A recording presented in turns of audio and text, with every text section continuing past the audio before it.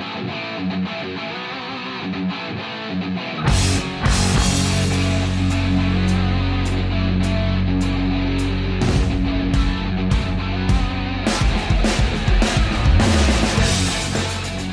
afternoon and welcome back to the Pirates Fan Forum here on DK Pittsburgh Sports Podcasting Network. We're back with a new show every Friday at 2, and just like every week, with me is my good friend and co-host Jim Stamm. How you doing, brother? I'm doing good, man. How about you, Gary? Good. We're both riding high after being on Mad Chad and Eddie the other day, so if you didn't have a chance to check that out, definitely do. It was awesome being able to talk about some different sports with you, man. It really was. Yeah, those guys are already doing their thing, but they were nice enough to let us jump on. And man, it was fun, and it's a really good podcast episode. So I hope people check it out. Yeah, now we just got to get Chad on here so that he can get embarrassed on his Pirates knowledge a little bit. But we're going to do a different type of show today, and we'll need our next guest to help us out with that. So let me introduce you all to yet another Point Park University graduate, because we can never have enough of them. He's a current contributor for Jays on the Couch, and that's the Blue Jays, in case you can't figure that path out. His name is Steve Fek. Steve, he's the self-proclaimed ugly American on that network, and I openly invite him today to just be, well, American, and say hello to all the Yinzers, brother.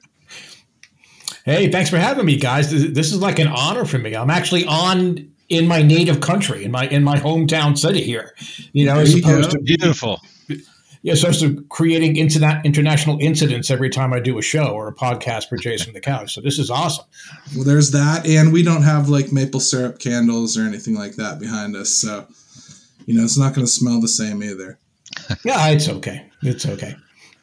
But as I mentioned, Steve covers the Blue Jays, and I'd like to talk to him about their rebuild, how it's been to cover that and the experience. But first, he's also seen what Ben Cherington can do firsthand. So let's start there, Steve. You've been keeping an eye on your beloved Pirates, even while you cover the Jays. Any parallels you can pull from Ben's time in Toronto? I don't think there's any surprises with how he is approaching the build in Pittsburgh. I won't use the word rebuild when it comes to the Pirates. I mean, neither will they. So. Well, right. But I mean, and he's been consistent about that. I mean, really, they're an expansion team in so many ways. They are building this organization at every level, every aspect. Business, financial, they are reimagining what the Pirates have always been.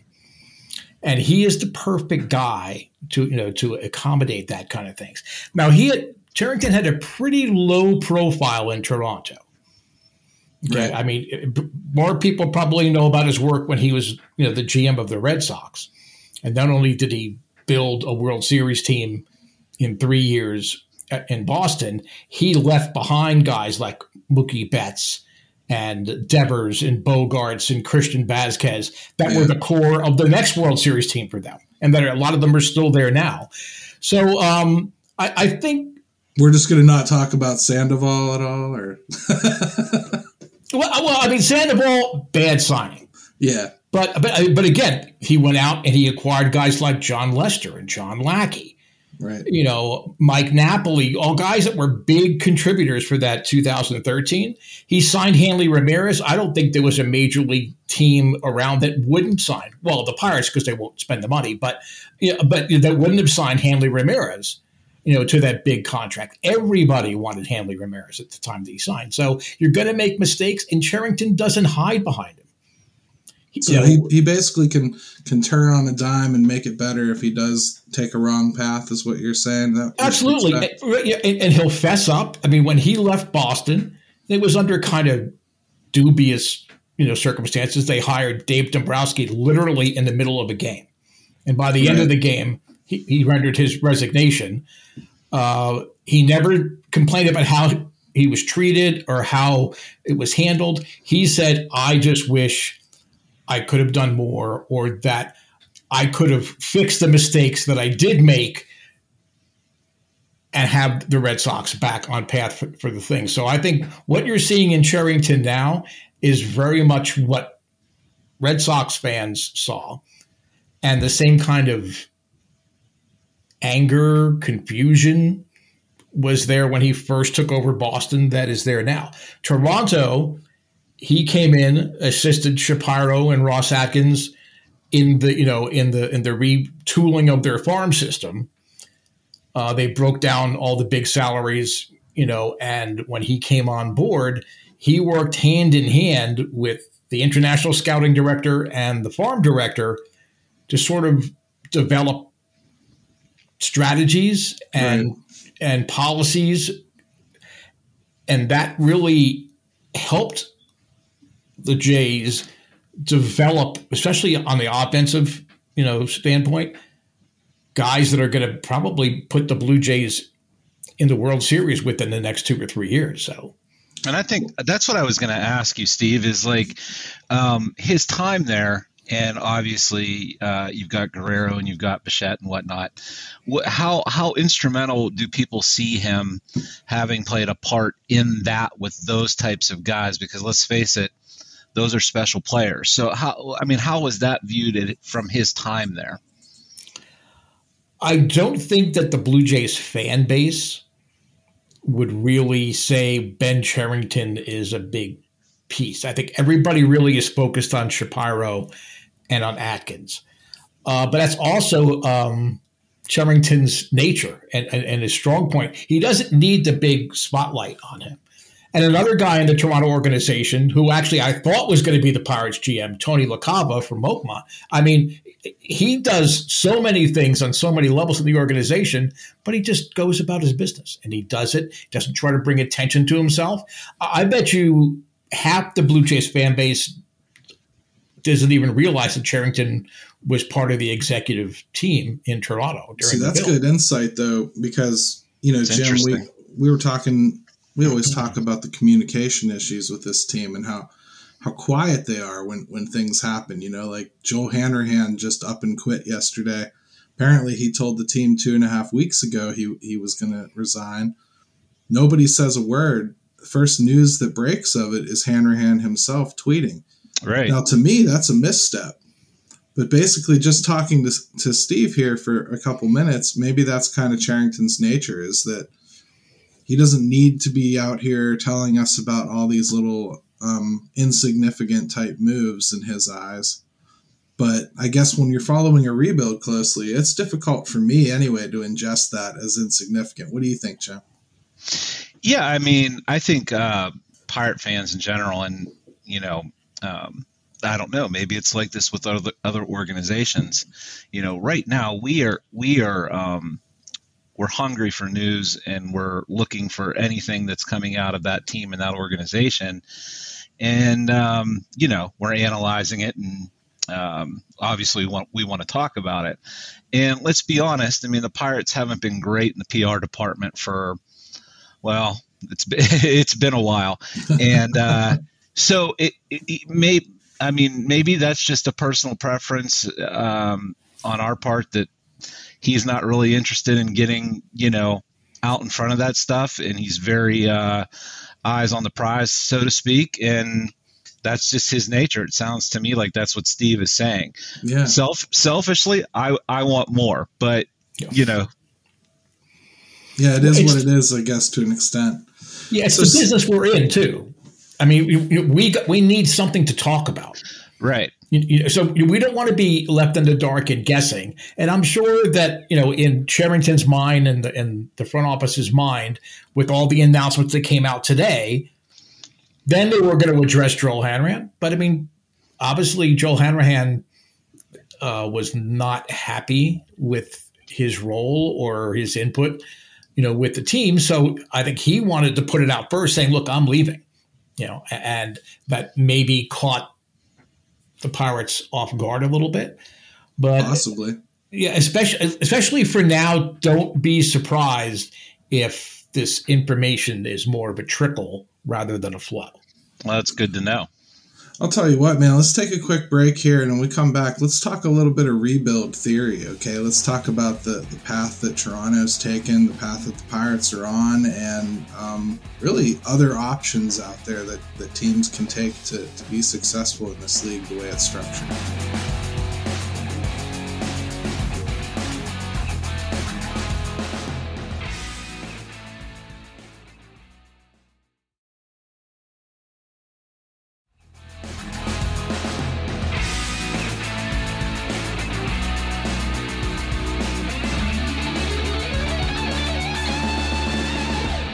All right, and welcome back to the Pirates Fan Forum here on DK Pittsburgh Sports Podcasting Network, back with Jim and Steve.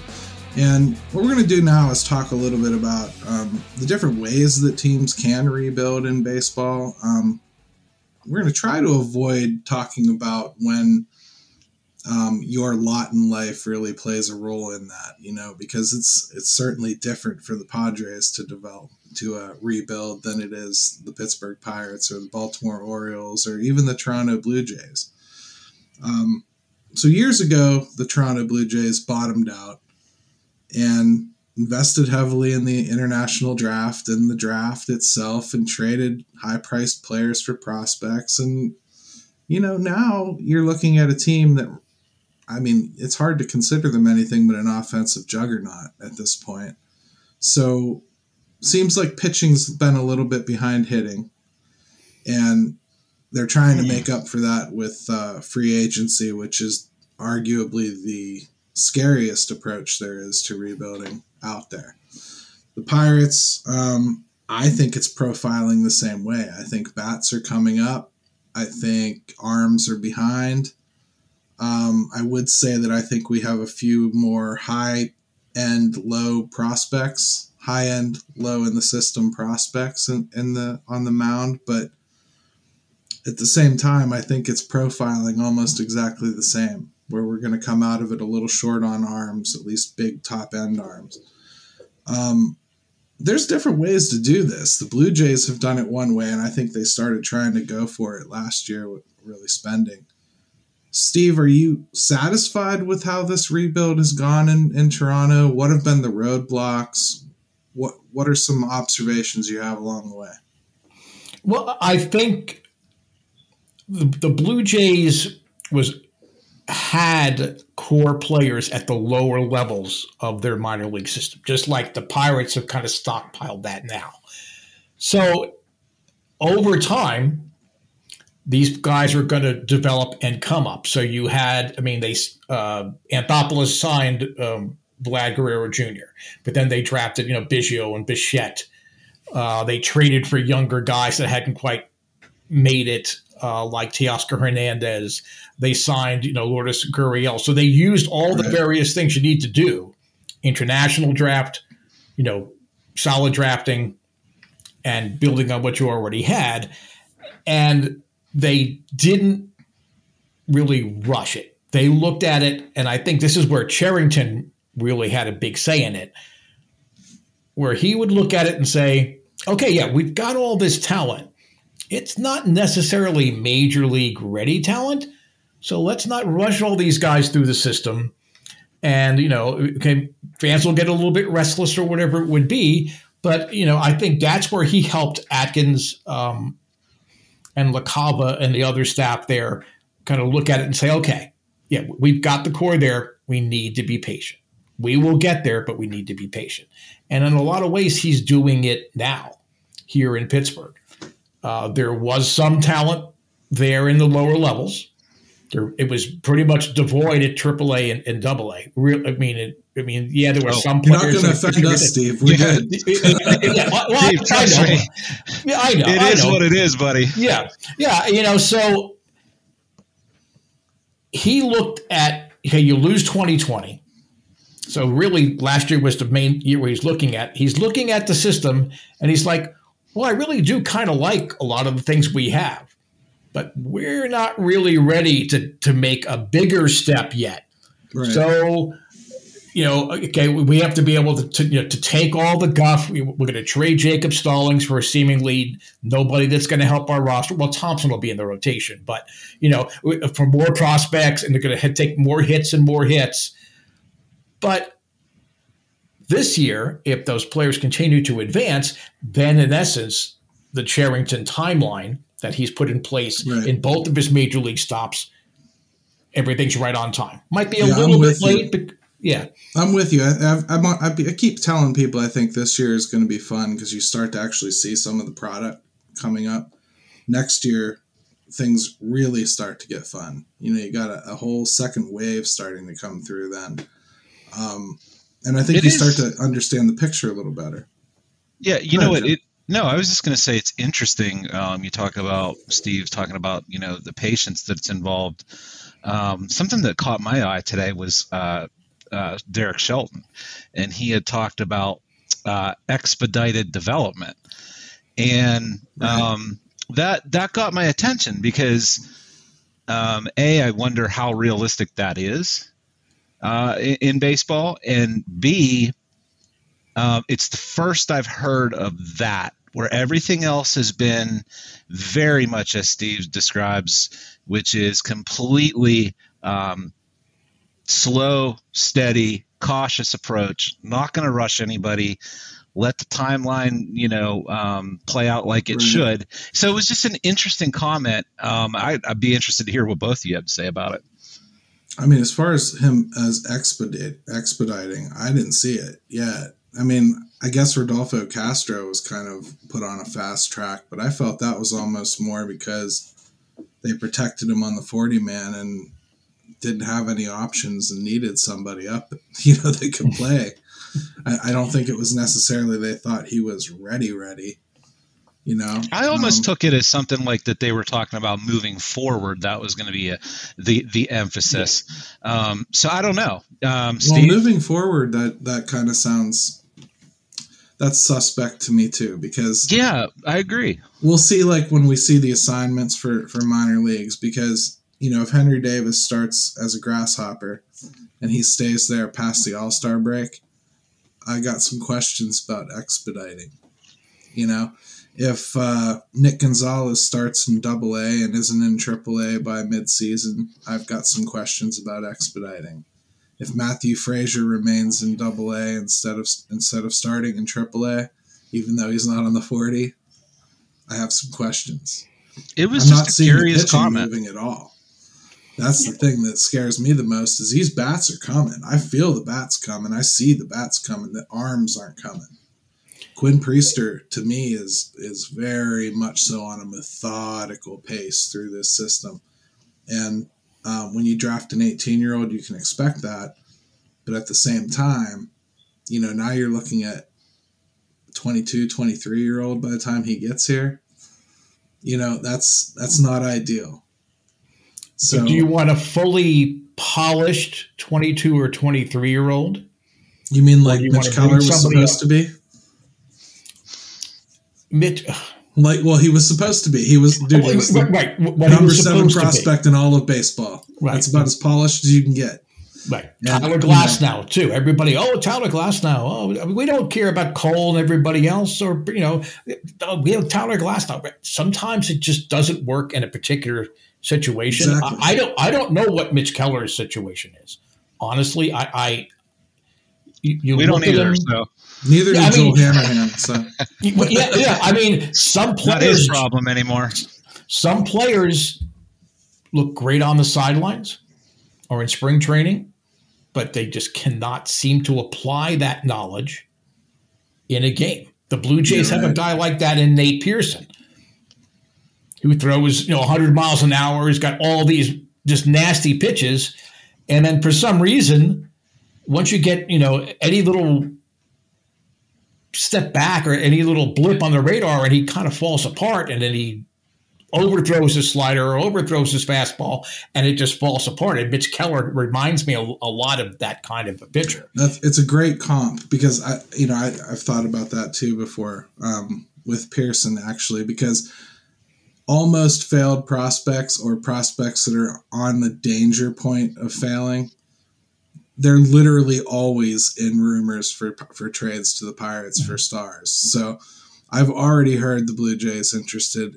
This is fan stuff. Don't take this as like something credible, but I've already heard all the Blue Jays are going to want to trade for Brian Reynolds, and we'll get Pearson, and they go off and name Alejandro Kirk and all these guys that are borderline and maybe going to make it, should have, Manoah, all the different players like that. So that's where we kind of hear those names most often. I think too, like what's interesting about it is as we sit here and talk about, and look, I don't want to overanalyze one thing Derek Shelton said today, but it is the lockout, so maybe I will. Yeah, go ahead, brother. You talk about expedited development, and and I took it as more of like an organizational approach, when really it's kind of a player approach, a singular player, and how they respond to development, challenging a guy. He does say, they do say player centric constantly, so maybe at some point we're going to have to believe them. Yeah. So to me, that's tough to implement across an organization, especially in baseball, when we see how long it takes some guys to develop. So to me, it becomes drilled down to the actual player. But and it sounds to me like that's kind of where you guys are thinking too. So I don't know.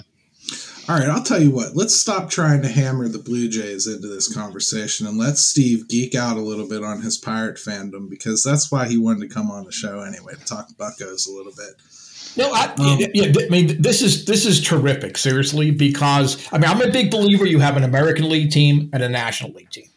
I gotta do that. I gotta get that, because it sounds like the best of both worlds. Right, because up until next year, when we have the universal DH, they were two distinct brands of baseball. I mean, right. I'm old enough that I remember when there was no DH. I'm old enough when there were no Toronto Blue Jays. But the first 10 years of me being a baseball fan, there were no Toronto Blue Jays. I came to the Blue Jays because one of my high school mates, Mark Lamangelo, got traded there. That's how I started, following the Blue Jays and going to college in Pittsburgh. It's not that bad of a trip up to Toronto and back. I mean, when you're 20, 21 years old. It used to be anyway, yeah. Right now, now it's like nearly impossible. But so that's how I kind of fell into the Blue Jays. But I resisted. It's good that you're happy to talk about it, because I lied. I actually have one more question I wanted to ask you about the Blue Jays. Okay, that's fine. So years ago, I remember the exchange rate being an issue for the one Canadian team in the league as compared to the rest of the league as far as spending. How has that affected everything in Toronto, or is it not an issue anymore? Oh, it's a huge issue, because again, you're paying in U.S. dollars, but you're getting the majority of your revenues in Canadian dollars. So it's sort of like, the comparison I would say is like, okay, a free agent can sign in Texas where there's no state income tax, or they can sign in Pittsburgh where there's a tax on just about everything. So tax on this show even. Yeah. So really, it's that kind of a deal. And that's why you see, like in their last couple of big free agent signings, Ryu got the extra year. Right. Springer got the extra year. Gausman got the extra guaranteed year. Even with Barrios, with the extension that they gave him, it's 7 years. It wasn't 5 years or 6 years. They have to guarantee that extra money. So you have to be more careful, perhaps, on how you're throwing your free agent dollars around. I mean, and Blue Jay fans are just as bad as any other fan. But, we have to sign this guy and that guy and this guy and that guy, and we can have a $400 million payroll. No, you can't. At some point you have to be relatively smart about it. And I realize here in Pittsburgh, where if they spend $60 million, we're thrilled. But they have $64 million last year. Oh, that's awesome. They're up to $64 million out their payroll. I mean, that's terrible that you're looking at that way. But I don't know anybody that looks at it that way. I know that's for sure. But we're on to full scale bitching now, brother. I mean, like, I know how it used to be, but not anymore. We're full on complaining now. I mean, I think right now he would have to do some pretty drastically stupid things to make the payroll high. As a matter of fact, if they instituted a floor of $100 million as was proposed, I'm not sure how the hell he would do it right away. It would have to be grandfathered in for a couple years. They usually are anyway when they do these things, but it would take some doing to get there. The MLB proposal is immediate. The MLB is saying you need to do it right now. Now, there would not be penalties involved, but there's been talk about, okay, so year one, you don't acquire up to $100 million. We understand, especially since it's not going to get settled till February or March, the CBA. They're going to wait till after football's done and all the other stuff is going on before they probably try to settle it. But after that, just like there is the penalty for spending above the competitive balance tax type of thing, there is talk about, okay, we're going to have a soft floor. So, okay, so you only spent, you spent 15% below the $100 million. You're going to lose 15% of your revenue sharing if you're eligible for revenue sharing. So that's what's going to motivate a team like the Pirates.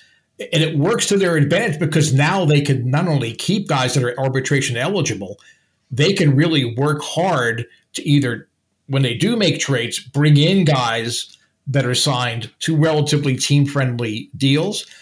But it also allows them the flexibility, I think, long-term to kind of re-engage the fan base. Pirate fans just assume that, I mean, if their favorite young player makes it to the first arbitration hearing, we're popping champagne corks. It's like, oh, this is awesome. This is awesome. We actually offered arbitration to somebody good. It's going to force them to, whether it be a 2-year or a 3-year arbitration, depending on the CBA. These guys are going to stay in town. So you're going to naturally be paying more money through a second arbitration or even a third arbitration award. So getting to that floor eventually will not be as bad. And right. What is the one team that still has an outstanding grievance from the MLBPA? It's the Pirates. It still hasn't technically been solved. There's been no punishment, but that grievance is still open. Every other team solved the issue, not the Pirates. So a hard floor or soft floor, I think it solves a lot of issues for Pittsburgh. Well, I think it only solves the issue if they actually fix the revenue sharing and put some kind of a lower cap on. I think if the spread remains as ridiculous as was proposed, it's not going to do anything. So, Jim, any thoughts on that before we take a quick break and jump back into another subject? Well, it just depends on if we're going to just not talk about the Blue Jays anymore, because I just wanted to talk real quick about. You got your Vlad. Man crush you got to talk about. I do, man. I want to talk about Vlad. I want to talk about what it's like to see that dude. You tell me, Steve, and tell me contractually where things stand with a guy like that, because Pirates are thinking about trying to maybe extend Reynolds. They got an even bigger decision and a younger guy. So tell me about him and what's it like to see him. To watch the Vladimir Guerrero of 2021 is like having all of your dreams come true. Because again, he wasn't in the best of shape. He struggled a little bit, in his first 2 major league seasons, but it was just unbelievable. He was as close to automatic as I have ever seen. Okay, Bonds at his best. Carl Yastrzemski in that 67 year where it seemed no matter what, I mean, he could fall down and hit a ball to the gap for a double. Guerrero was unbelievable. The fact that he was not the AL MVP borders on criminal. It really is. Shohei Ohtani was great. Okay, but it's not, MVP is not the best player. That's why you had the Hank Aaron Award. He was just everything you could ever hope for a player on your team. So you're saying out of all the guys you've ever seen, he ranks up there in ability. Is he that good? I do. I mean, I think he's better than Tatis. I mean, he and Tatis are close, and they train together, and they're friends.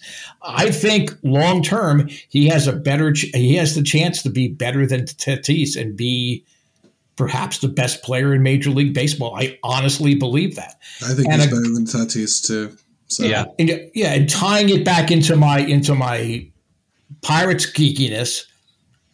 There's a guy in the Pirates organization. When I see him, and we've only seen snapshots of him, with all the COVID, I haven't been able to get out to a lot of minor league games or whatever. When I look at O'Neill Cruz, he's not going to be as good as Vladdy. He's going to be Vladdy-like. I've never seen somebody do like small finger motions for such a big guy before. I'm from New Jersey, so we have two ways to communicate with our hands. It's a Jersey thing. Right. Or we drop F-bombs. We use it sort of like punctuation, not necessarily just to use the word. I really can't do that on this podcast, so I'm going to really work with my hands. Very good, though. I mean, the O'Neill Cruz comparison is interesting. I mean, maybe I'm a little too close to it, and maybe I'm a little too Pirates pessimistic. I'm not ready to make any kind of declaration like that yet. Jim and I went to his first game this year because, we're both really excited to see the kid play, and he was impressive. But he was also taking some swings that, man, he really shouldn't be taking, and that's something that's got to get cleaned up. And, we start picking apart like, oh, yeah, on defense, man, it doesn't look natural when he's going down for the ball. Should he be playing there? So I guess as a Pirates fan, somebody that's involved in this team drastically, maybe we're more of in the show me territory where I need to see it before I can start, making any kind of comparisons. But I'm comforted that you feel that way. No, I'll take what it. You've seen. I'll take Vladdy Light, however you want to say it. Right. I mean, and we as Blue Jay fans were there, especially in 2020 when he was overweight. He was a guy without a position. Yeah, he was a third baseman. Yeah. I mean, technically, he was a third baseman, but O'Neill just has the basic, I think, he really truly sees the whole field. I think he will eventually become a better situational player as well. I am as excited as you guys to see what it brings for Cruz. And Jim, you were talking about the extra expectations being put on these younger players. I think Cruz is one of those guys. Cruz, Cole Tucker, Mitch Keller, the guys that really are there on the precipice of perhaps becoming established major league players. I'm not saying they all will be, but I think that's where Shelton is referring to those guys, saying, we're going to expect, we know what you could do. We want to see what you are going to do, and we're going to expect you to live up to at least a portion of your potential. So real quick, contractually with Vladdy, they going to get a deal done with him? How much would it take? I don't know that they'll get a deal done with him. I think that's the disadvantage of having a player whose dad played in the majors. You're going to get advice saying, no, write it out. I mean, they will do everything that they can. Personally, I really think there's a chance, and I know most projections aren't showing this, that he is going to set the record for first-year arbitration eligible contract. Well, and it's interesting with Brian Hayes. That factors in as well. With his dad, so it puts those situations in a little bit different light than normally, I think. So that's a good point. Man, I'll tell you what. The Jays and the Pirates have a lot more parallels than I thought they did, really, before we started talking here. This is a good breaking point. Let's go ahead and take a quick break. When we come back, let's talk some more Bucco baseball.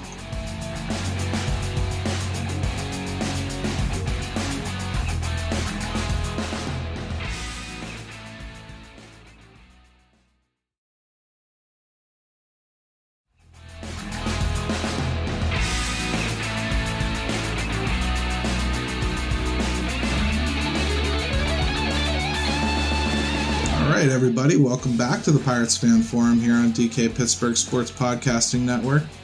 We're going to try to focus on the Pirates a little bit here. We'll shade it with some Blue Jays here because we definitely want to feed off of Steve's experience a little bit more. But thought we'd start by talking about the coaching a little bit because, you know, Joe Hanrahan, at least for fans' perspective, kind of came out of nowhere. And the team obviously liked him. They tried to extend him. They offered him an extension to stick around in the minor leagues. Joel wanted to be in the major leagues. I understand that. No grudge, no hard feelings. Go do what you got to do. Today they had another exit.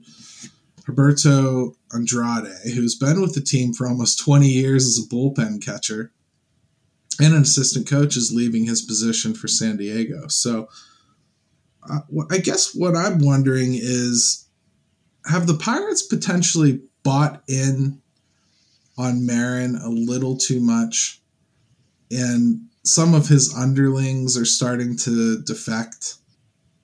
What do you think, Jim? I'm going to let you start with that because we're local. We should know this stuff, right? Well, we should have a good idea. I'll tell you what, I think if I'm going to be honest, I'm not going to pretend to know. I think that's a really... Well, then show's over. We have to pretend to know. No. I'm not doing that to anybody, good, bad, or if I don't know, I'm just going to say it. I just, it seems like there's some credence to that. Like you said, he's been with the system how long? 20 years? Almost 20 years, yeah. Yeah. So one of the few Spanish speakers on the team too. Now that Cora's gone, right? So not great. No, I mean, and who knows who they have? Who knows what their mindset was, or maybe it just simply comes down to sometimes, just like with the Hanrahan situation, is guys want other opportunities. They want to change. Yeah. They so maybe some of it's geared toward what the Pirates want to do, but maybe it's just other guys looking for better opportunities and maybe getting them. So I don't know. I think maybe it comes down to the individual situation a little bit. I mean, I know everybody on this show today has written about baseball and teams, some semi-professionally, some professionally. I guess my eye is kind of trained on the anomaly. I want to see what that weird thing is. And for me, that weird thing is that two pretty high-ranking underlings of Marin decided to up and quit within a day of each other. And Steve, I know you're an old news hound too. What does that make you think? Is it lead you to any kind of conclusion, or what have you seen from Oscar Marin that makes you a believer? I think he has a knack for touching on what individual pitcher strengths are, as opposed to trying to apply an overall strategy, to a pitching staff. I mean, yes, he has pretty strong ideas and he has certain training deals, but I really do think he just has a knack at looking at an individual pitcher and say, well, okay, look, what about, rather than do an overhaul, what if we just tweak this? Or what if we try, the two-seamer rather than the four-seamer? He seems to be that kind of pitching coach. How that carries over to Joel leaving, I mean, that one kind of caught me off guard, like it seemed to have caught you guys off guard as well. I do think it's more of a matter of that I think in his mind, he should be at least the assistant pitching coach, since the Pirates don't have one. Unless they added an assistant pitching coach today, they don't have an assistant pitching coach. No. Right. Okay. Yeah. So and he could at least be that. Where you break it down and say, okay, Joel, you take care of the relievers. I'm going to really focus on the starters, but I'm still the guy. But this is what we can do. As far as the bullpen coach, I want to say he's from Mexico, so going to San Diego might just be a logistical thing, being closer to home in time. I could be wrong on that, but I believe he... Sure. And I'm not trying to I'm not trying to create controversy here. I just, again, I'm looking for the anomaly, and to me, it's all in the pitching staff right now. And to me, that's a little strange. And I get what you're saying about Marin. That's certainly the reputation that he brought in here. I haven't seen any evidence of it. I'm not seeing that one thing he's making better for one guy. I'm seeing guys that are coming up looking more ready than they are a month down the road. I'm seeing guys that look better when they arrive than when they ultimately get demoted. That's what I'm seeing. Yeah, if you want to tell me why you're seeing that, that's what I'm looking for. I think reputation-wise, that's what he's known for, or that's what he's trying to implement. I tend to agree a little bit with Gary. Is like, I don't know that I've seen it enough. I will say that if it's ever going to happen, they've got 10, 11 guys they're going to be trying to fit into a starting rotation. We'll really find out if there's anything to it. And that maybe is what is a little bit curious. To Gary's point is with Hanrahan is that they're probably, if Marine didn't do well this go around here coming up, there probably would have been an opportunity there, I would have thought. So the fact that he chose to leave even with that as maybe something that was coming down the road, little curious. I mean, you get into like 3 years of operating someone's bad playbook, you're not going to get another job. You know what I mean? So if he really disagreed with what he's being told to preach, maybe that was the motivation. You know, there's a lot of different ways you could look at it, and a lot of them are going to be guesswork. I mean, we have what Joel said. So far, it looks like he just wanted to work in the MLB, and the Pirates didn't want to put him in MLB. But Steve, for me, it's a little weird that the Pirates openly called him a fixer last year, openly pitched him as somebody they sent problem children to, praised him for the response of Mitch Keller when he came back after his little Fix Me tour. And then suddenly he's not good enough to get what he wants with the organization, which is really a pretty cheap promotion. For a position I've been arguing they need for a year. Well, right. And I absolutely agree with you that there should be an assistant pitching coach. I believe the other 29 major league teams have one. And if it's not all 29, it's 27 or 26 of them have it. I couldn't tell you currently, but when I researched this topic like 5 months ago, all of them had them except the Pirates. It's the standard at this point across Major League Baseball. Right. Same with hitting, which we also don't have. So I will say this. Cherington and his staff probably really believes that it is more important at this stage of the build, of the development of this franchise, for a guy like Joel Hanrahan to be able to go and sort of be like the roving minor league pitching guru, because that's where the future lies. At the major league level, you have some guys that are going to be okay. I mean, I'm probably a little higher on JT Brubaker than I think you guys may be. I think that he's my favorite out of the group. So. Yeah, I know, but I mean, having listened to some of your other podcasts, it seems like you guys still on the show me stage. I don't know. And then going back to a point you made earlier, there's a famous comic strip where a dad's sitting there and his kid comes home and he's all downtrodden. And the dad asks him, how'd your game go? He goes, oh, I was throwing a no-hitter until the big guys got out of school. I think that's what's the situation here with some of these Pirate guys that they've been bringing up in 2021. O'Harry, for example, I mean, he looked really good his first things, but then he sort of like seemed more hittable. I think it's just you're cruising, and then suddenly the reality of, well, maybe I don't quite have everything put together where I'm a reliable major league pitcher quite yet. I think that eventually catches up. But look at the Atlanta Braves staffs, that everybody says, probably the best pitching staffs ever. Glavine, Smoltz got hammered when they got brought up by Atlanta. They got hammered. And the Braves just said, keep on going out there. You're going out there. You're going out there. You're going out there.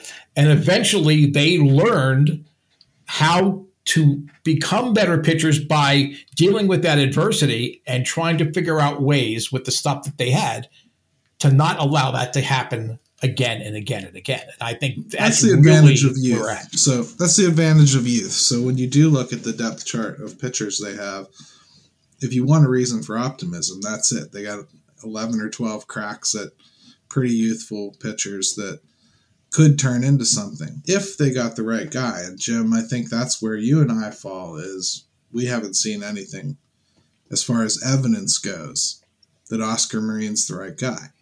And I think 2020 really hurt the cause because, 60 games wasn't enough to evaluate anybody. And realistically, everybody he had on his pitching staff for the most part is gone. Mm-hmm.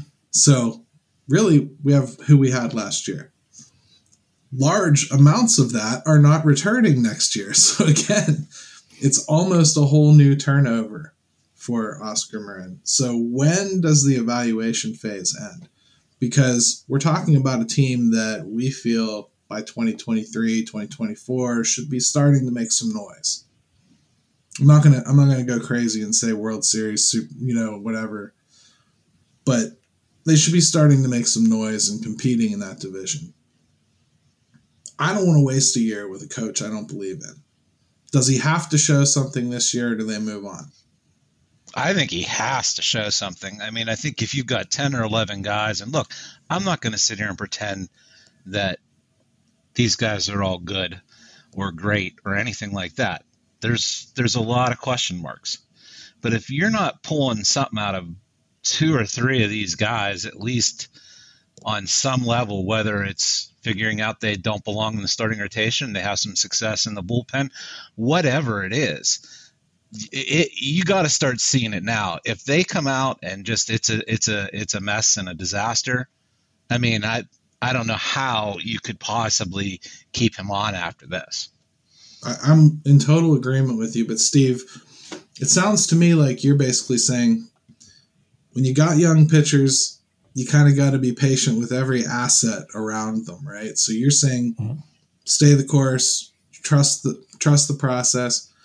I guess for me, that'd be a hell of a lot easier for me if Oscar Marin had any kind of a track record before coming here. It's not like we hired somebody that's done this before and we can call back on, he's had this experience and he's learned. For me, you got an analytics-driven guy trying to find his way. They're not supporting him with an assistant coach. His underlings are starting to drop off. And I'm just not seeing improvement on the field with anybody that matters. That's a scary recipe for me. So as you're following a team that's rebuilding, how soon's too soon to pull the trigger? Do you give him more than this year? I think it depends more on overall performance, but I agree. This is a must-do for at every level of the organization. This is a must-show improvement year. The Pirates aren't going to win the NL Central. I think everybody agrees to that. As bad as some of the NL Central teams might end up being in the long run, they're not going to win the NL Central this year. But if they are showing, some improvement in team ERA and runs allowed. I mean, if these guys are going more than 3 innings and 4 innings, in a start, if you're starting to get guys going out there pitching 5 and 6 innings on a regular basis, you can look at that and say, okay, we're still not there. We don't have the wins yet, right? But we are making these incremental improvements. So then maybe you give them one more year. But I mean, if they that's don't a good show point, though, because we tend to look at it more like, hey, Keller's not getting better. Hey, Brubaker almost died halfway through the season. Hey, Wilson came from Atlanta and looked okay, and then he got hurt and he's not doing good. So we tend to look at it player by player. You're probably right. Cumulative is the best way to approach that. And I'm embarrassed as somebody that covers the Pirates to say that I haven't really thought of it like that for the pitching coach. I tend to think of it as individual players. So, but Jim, I know you wanted to ask Steve something rather important about the rebuild here, so I'm going to let you take the floor for a moment. Yeah, and just to touch on what you just said, Gary, is if nothing else, it's another way to look at it.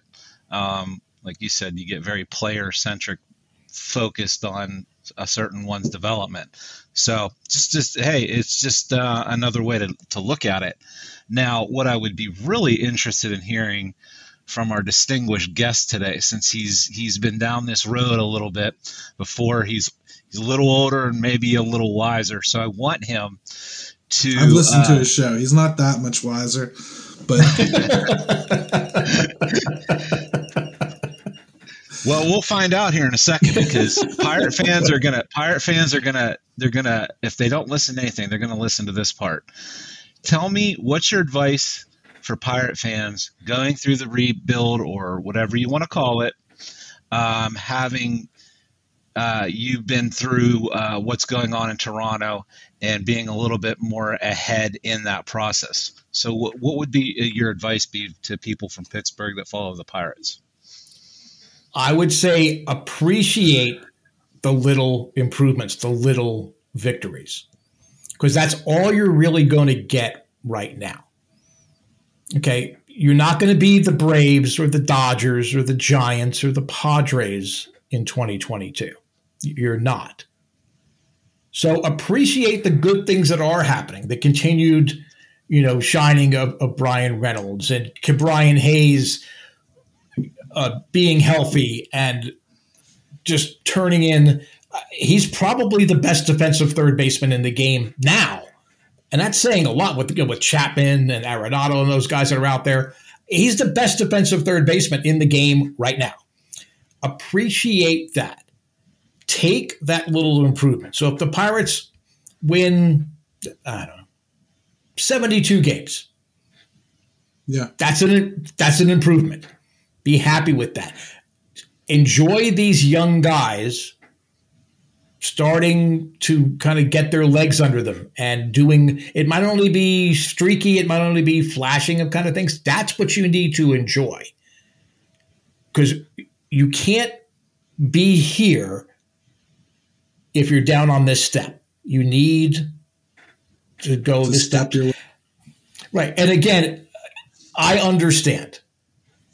If you're a Pirate fan and you say, well, you have to be patient.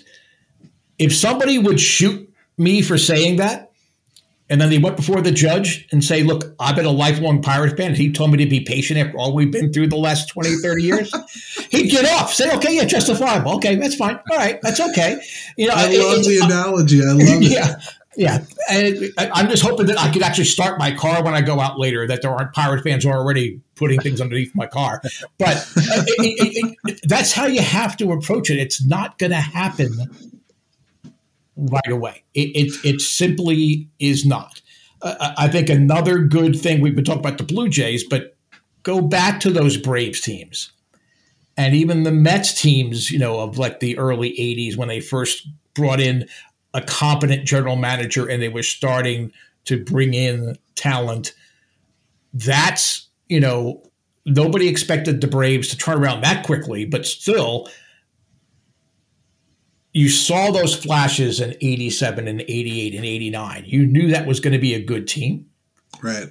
That's where you need to really be focused here. And I will tell you, to walk some of you Pirate fans off the ledge, I am more excited about what the Pirates will become with what they have in their farm system now, and with Cherington at the helm, and Travis Williams too, because you have to have a good, solid business strategy, than I am about the team that I cover on a daily basis, the Toronto Blue Jays, who everybody is saying is going to be a playoff team and probably a World Series team in the next year or two.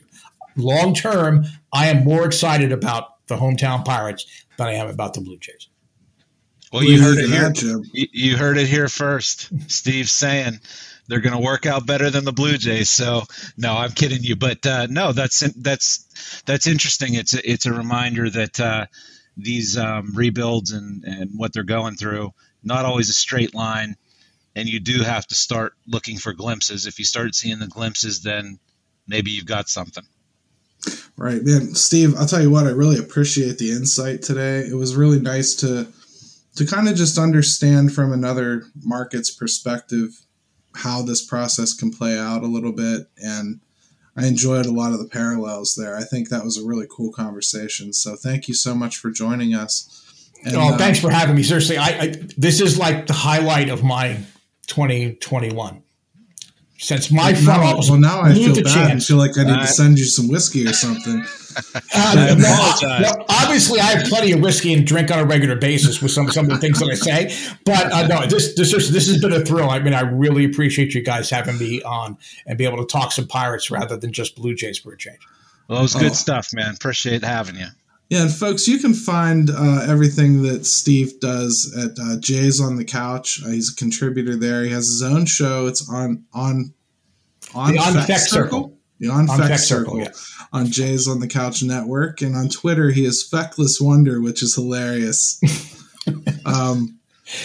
Anything else you'd like to say, sir, as far as how people can get a hold of you or where they can see your content?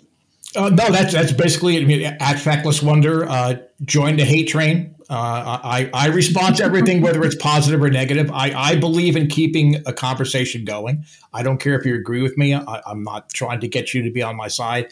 I want to have great baseball conversation. There's nothing better than great baseball conversation. Yeah, that's what we're all about too. So sounds like we align with Toronto in more ways than one. Jim, how would you like to say goodbye to everybody today? Listen, Twitter all the time. It's for the city _412 or at Jim Stamm 22. Always down to talk about Pittsburgh sports and anything Pittsburgh in general. So Pirates, Steelers, Pitt, Penguins, and so good talk today, fellas. Yeah, hey, one more shout out for the Mad Chad and Eddie show. Make sure you do check out this week's episode. Jim and I had such a good time doing it, and I'm pretty sure we're going to end up doing a lot more like that. Very well received so far, so let's keep it rolling. We're all off next week. The entire network, except for the Daily Shots, is going to be down next week for the Christmas holidays. So Merry Christmas to everybody. Happy holidays, whatever you celebrate. Enjoy your time off. Enjoy your families. Enjoy whatever it is you do during this period of time.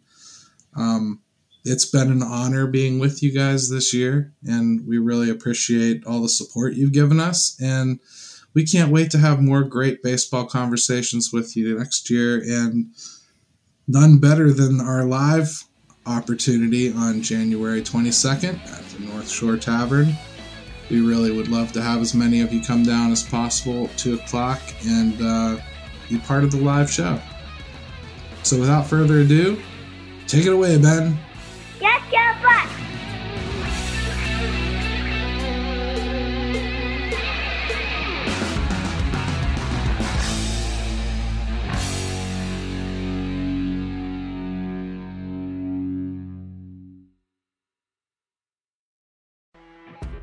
You know when you're listening to a true crime story that has an unbelievable plot twist that makes you stop in your tracks? That's what our podcast, People Are the Worst, brings you with each episode. I'm Rachel. And I'm Rebecca. We're identical twins who love true crime cases that make you say, didn't see that coming, and we hate the people responsible for them. Listen to People Are the Worst now on Apple, Spotify, or wherever you get your podcasts.